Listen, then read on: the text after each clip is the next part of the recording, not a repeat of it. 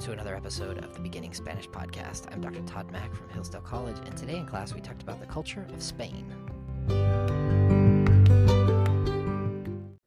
Today we talked about the culture of Spain, and I love talking about the culture of Spain. It's kind of my specialty, and but I'm just going to keep things super simple, like I have always in these culture sections.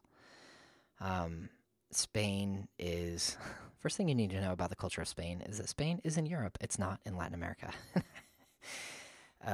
You'd be surprised how many people don't know that.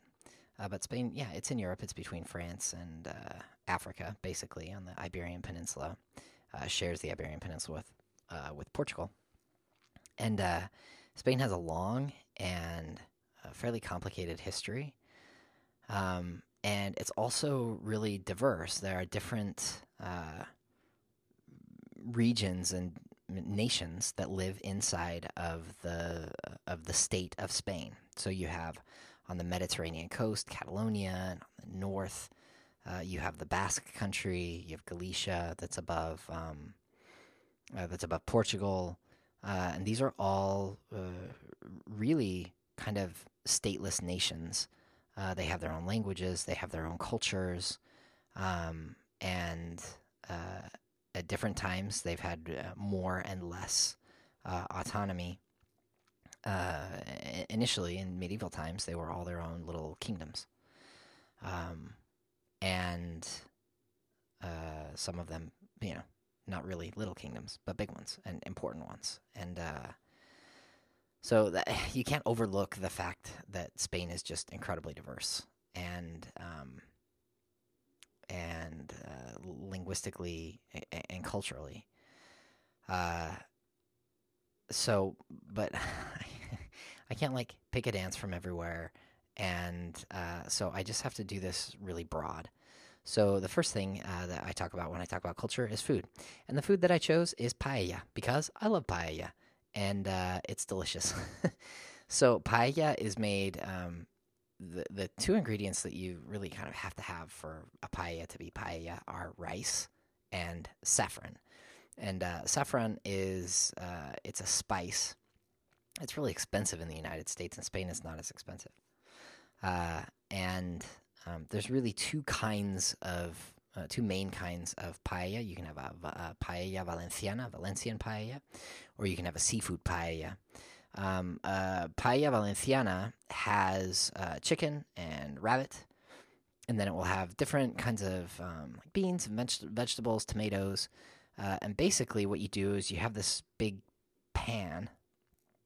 round pan, and you saute the meat and the vegetables. And then you put in some water, and then you put in some rice, and then the water boils off while the rice cooks. And what you're left with is rice with meat and veggies in it. And it has this really nice kind of golden brown color. A paella de marisco, a seafood paella, is made basically the same way, but it's got seafood in it. So you can have mussels, clams, shrimp, octopus, squid, all kinds of different seafoods in it. They're both really, really, really good. And if you ever have a chance to make to eat a good paella, you should take it. It's kind of a fairly complicated process compared to some of the other foods that we've seen. But worth the effort. Paella is really, really delicious. Politically, as I was mentioning before, Spain is kind of a complicated place. Interestingly, I think for my students, Spain is a monarchy. They have a king. And the king that we have now in Spain is called Felipe the Sixth. And his wife, her name is Letizia, and she's the queen of Spain. And Letizia is interesting because she doesn't come from a noble, aristocratic family, as is often the case, but she was a journalist, and she met him doing her journalisming. And Felipe became the king in 2014 when his father, Juan Carlos I, abdicated. Now, there are a lot of different opinions about the king and queen in Spain.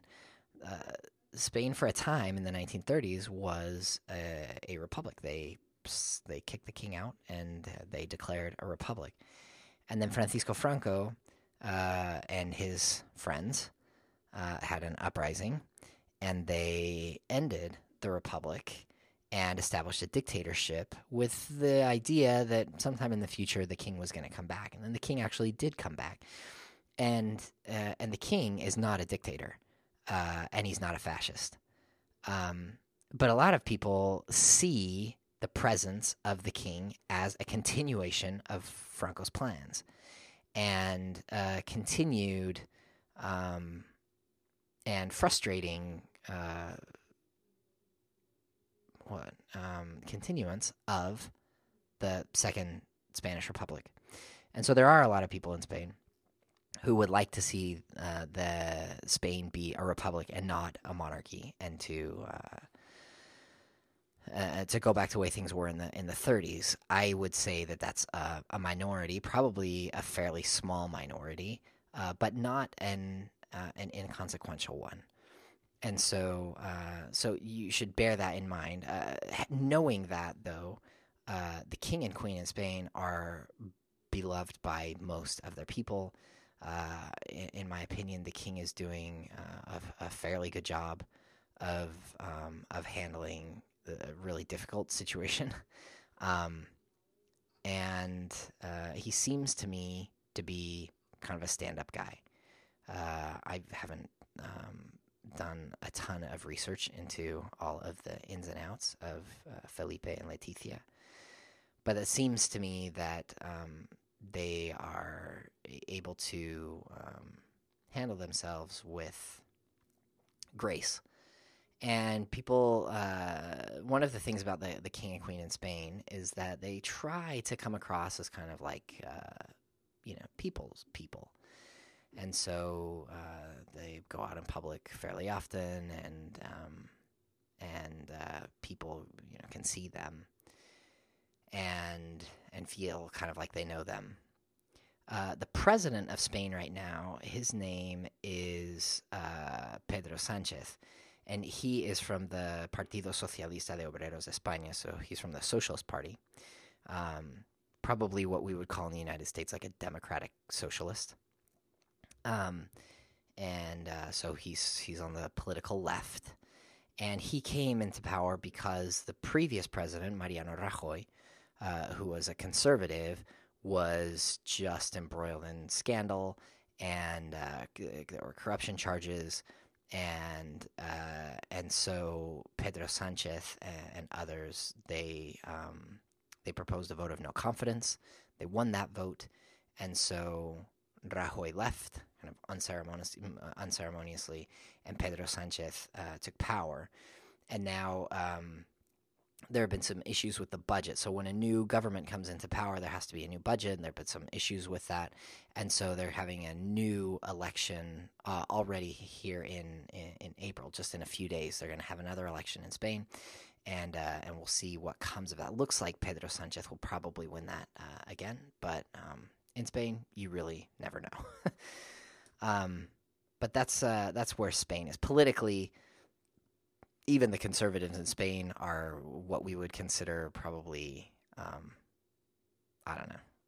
I mean, there are far right conservatives everywhere, like fascists, and there still are fascists in Spain, like there are communists in Spain. I would say that the middle point in Spanish politics is to the left of where the middle point of American politics is, but it's just interesting. It'll be interesting to see what happens with Catalonia in the future. The Catalans have been pushing for independence, but that's a complicated situation. You also have the Basques and the Galicians, and it's an interesting, complicated thing in which you have people talking about nationality and culture, as well as like political ideology, and these things all get kind of mixed up with each other. It makes it an interesting place to study. And then finally, as far as dance is concerned, I thought I would just go like play it play it straight and talk about flamenco. So we talked about flamenco today. It comes originally from the south of Spain, Andalusia. So if you go to Catalonia or the Basque Country and expect to see people dancing flamenco on the streets, you probably won't see it.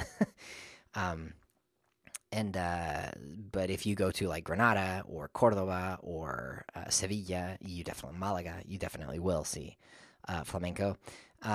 It developed over the 19th century, mostly by the Gitanos. So these would be gypsy people, there's really three elements to flamenco. So there's cante, which would be singing, and toque, which is playing. So that would be like playing the guitar, and baile, which would be people dancing. And when they dance, they wear these shoes with heels on them, and they do lots of what's called zapateo, where they're like tapping their heels, like clogging or something like that. But it's really rapid, and it's just a beautiful it's a beautiful thing to see. If you get a chance to see real flamenco, you should take it to go to like a tablao. They do it inside of these caves, like in Granada, and in the south of Spain.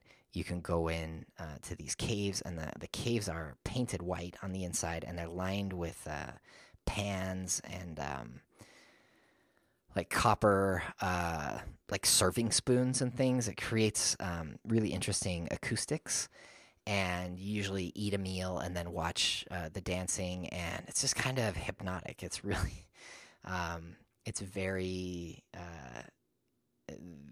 grounded, like in the senses and the body, and it's totally worth it to go and see. So that's Spain. In in the smallest nutshell that I can fit it in. It feels criminal to talk about it like this, but I want people to know at least something about the culture of these places. And so this is the best I can do in 12 minutes.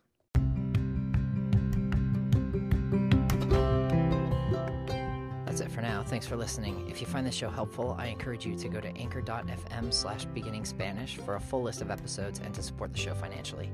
Don't forget to subscribe in your podcast app of choice, and please recommend the show to your friends. Feel free to reach out with questions or feedback by finding me on Twitter @ToddKMac or emailing me at tmac@hillsdale.edu.